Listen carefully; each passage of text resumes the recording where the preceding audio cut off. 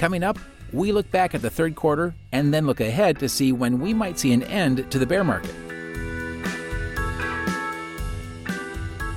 From Thrivent Asset Management, welcome to episode 39 of Advisors Market 360, a podcast for you, the driven financial advisor.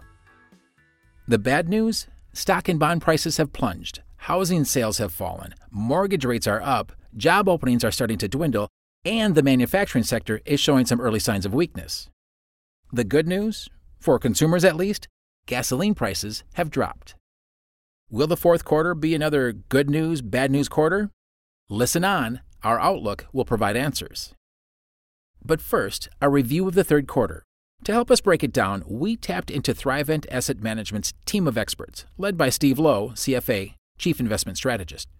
We've got lots to cover, as usual, so fill your cup and cozy up as we turn our attention to the quarter that was. Pumpkin spice for Ryan. As dire as our current situation may seem, it's exactly what the Federal Reserve, or Fed, had in mind when it undertook its monetary tightening initiative. But the ultimate goal of the policy, curtailing rampant inflation, is still a work in progress. Let's talk about inflation. The Fed has indicated that it will continue to bring the pain in the form of ongoing rate hikes until inflation is under control. The Fed raised rates an additional 0.75% in September, pushing the total rate increase for 2022 to 3%. While there are signs that inflation may be abating, there's still plenty of room for improvement. According to the U.S. Department of Commerce, the annualized increase in the cost of goods and services has continued to hover at just above 6%.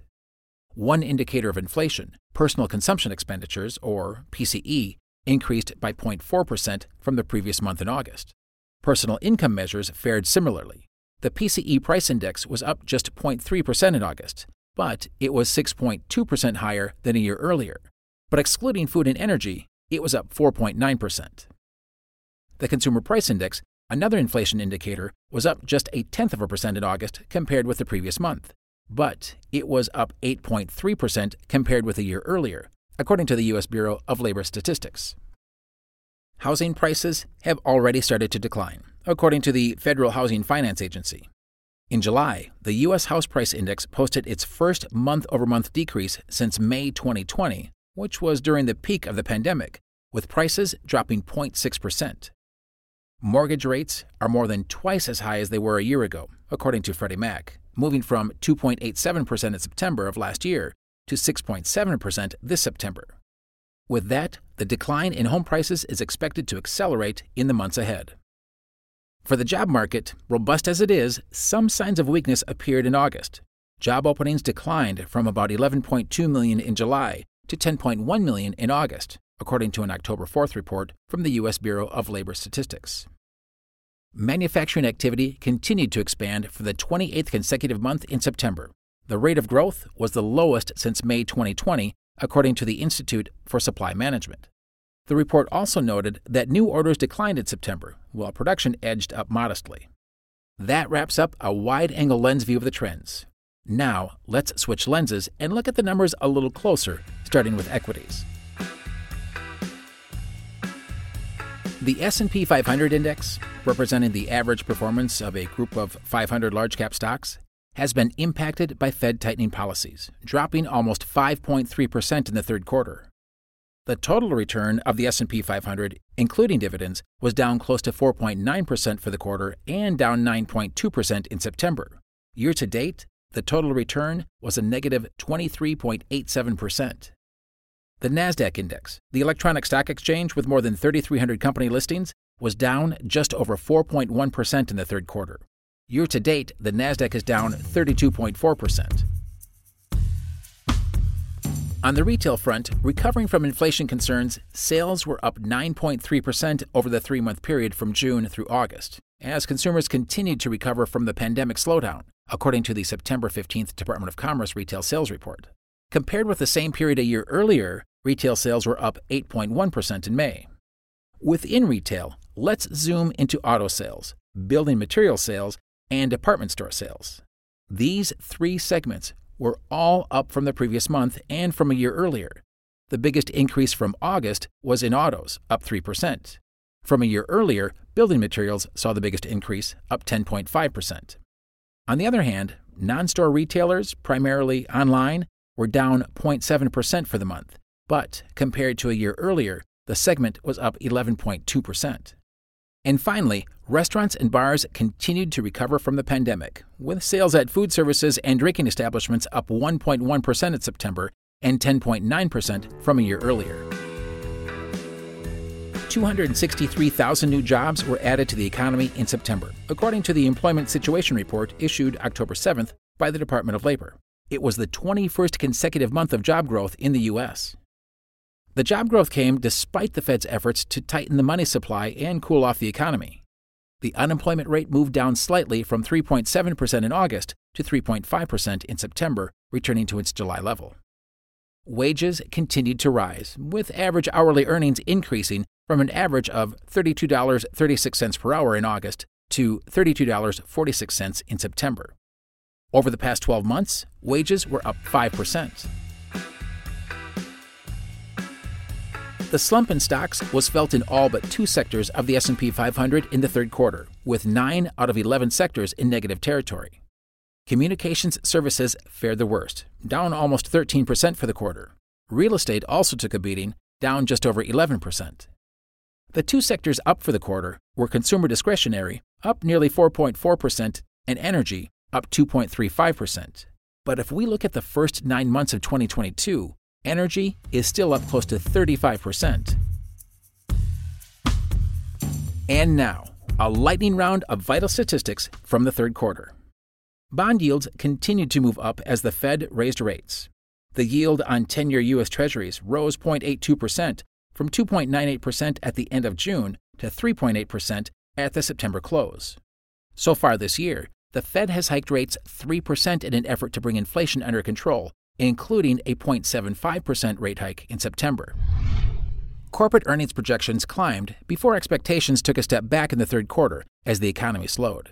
The 12-month advanced earnings per aggregate share projection for S&P 500 companies dipped 0.18% in the third quarter, but is still up 4.46% year-to-date. The forward price-earnings ratio, or PE, of the S&P 500 continued to trend down in the third quarter due to the stock market's tumbling. It moved from 15.8 at the end of June to 15.15 at the September close. The PE has dropped 6.18 from the 2021 closing level of 21.33. The forward 12-month earnings yield for the S&P 500, the inverse of the PE, edged up for the quarter from 6.34% at the end of the second quarter to 6.61% at the September close. The 12-month forward earnings yield can be helpful in comparing equity earnings yields with current bond yields.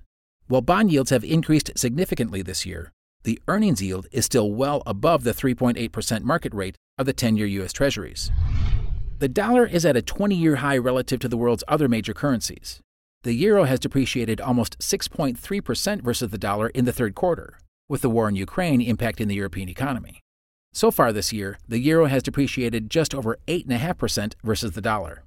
The dollar was up just over 6.5% versus the yen in the third quarter and up 25.7% versus the yen through the first 9 months of 2022. The drop in the relative value of the yen has been attributed to a loose monetary policy by the Bank of Japan versus an intensive tightening policy by the Fed. Oil prices reached a high of well over $100 a barrel, but finally dropped in the third quarter over rising concerns of a potential global economic slowdown. West Texas Intermediate, a grade of crude oil used as a benchmark in oil pricing, dropped just shy of 15.5% in the third quarter, from $105.76 at the end of the second quarter to $79.49 at the September close. But OPEC Plus, a consortium of oil-producing nations, announced plans recently to cut oil production by 2 million barrels a day beginning in November, which could drive oil prices back up again. Gas prices at the pump also declined significantly in the third quarter, from a national average of $5.11 per gallon at the June close to $3.83 at the end of September, a decline of over 24% for the quarter.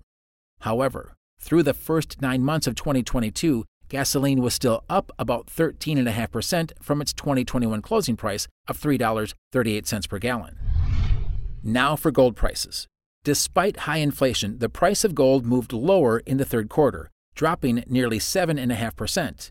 Year-to-date, gold is down about 8.5% from its 2021 closing price. International equities followed the lead of U.S. stocks in the third quarter, with the war in Ukraine continuing to be a drag on the European economy.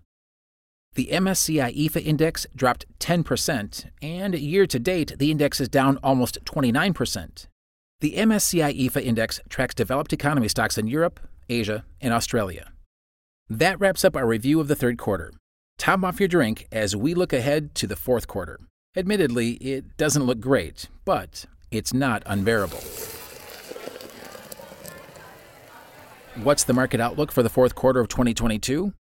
We asked Steve Lowe to weigh in, and he delivered. He noted that after taking a short summer hiatus, the bear market roared back with intensity across all asset classes as the third quarter came to a close. The question on everyone's mind is, when will this bear market end?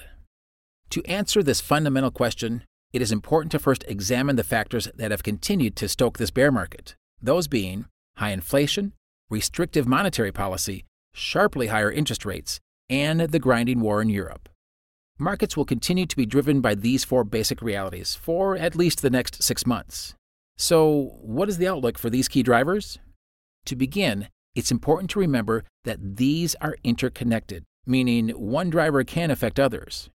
On the inflation front, it has declined modestly since the beginning of the year, but it remains unexpectedly high and persistent.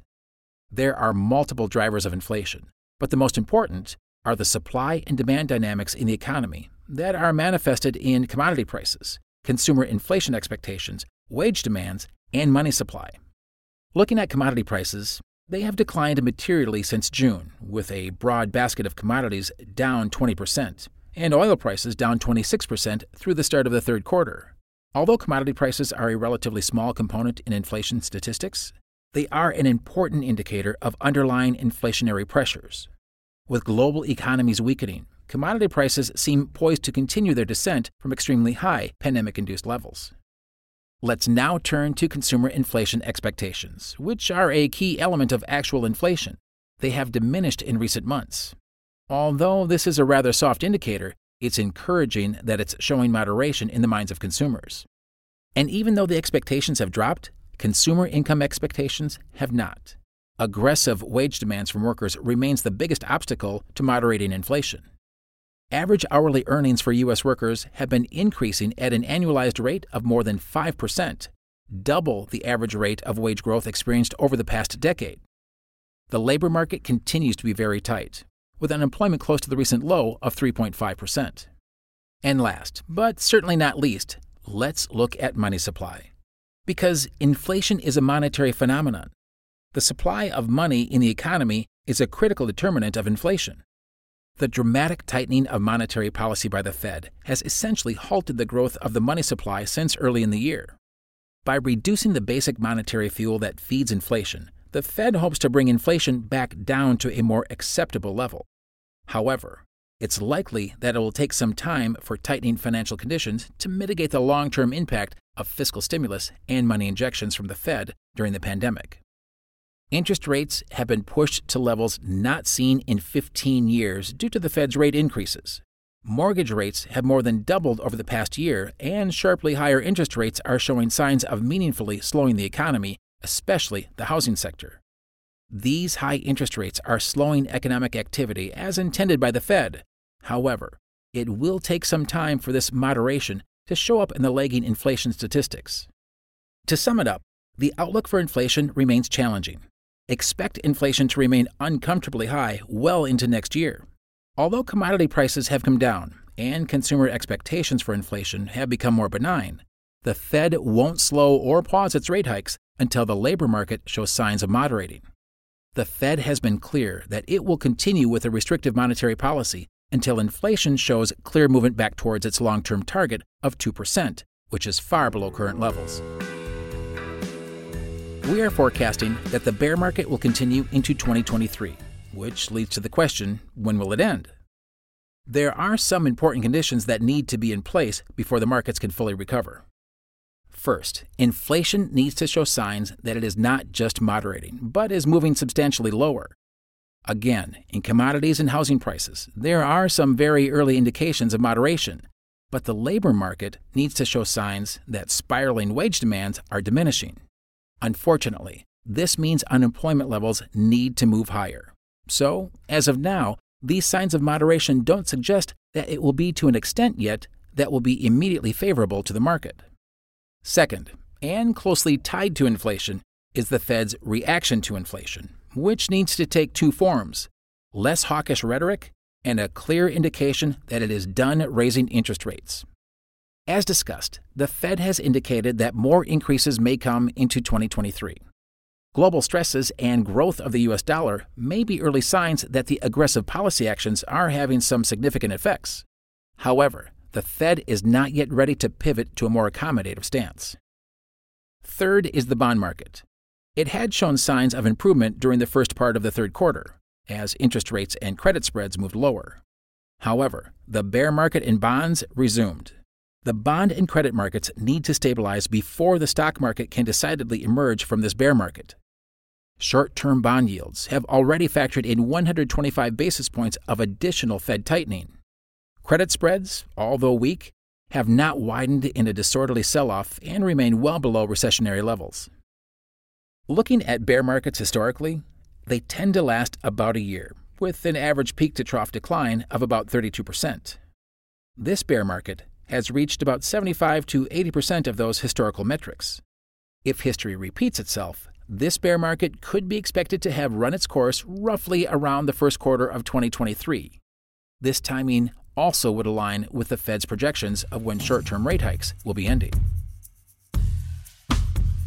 So, with the bear market promising to dominate the fourth quarter, what should we expect from the key market sectors?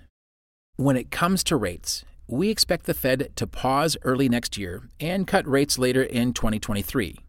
The Treasury yield curve should remain inverted as short-term rates remain anchored by Fed rates and longer-term rates stabilize and then decline, reflecting slower economic growth.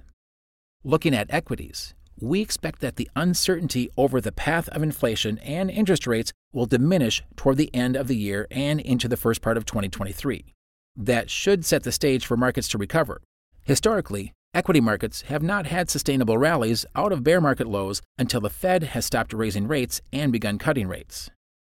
And finally, credit sectors, such as investment-grade corporates and high-yield bonds, offer attractive yields not seen in years. Credit spreads, an indicator of default risk, have widened but remain below recessionary levels. We expect spreads to widen into next year as the economy slows before stabilizing and rallying. We are closely watching credit spreads as they often foreshadow equity moves.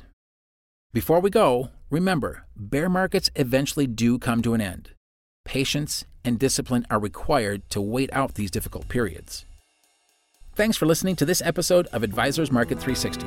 All episodes are available on Apple Podcasts, Spotify, and Google Podcasts.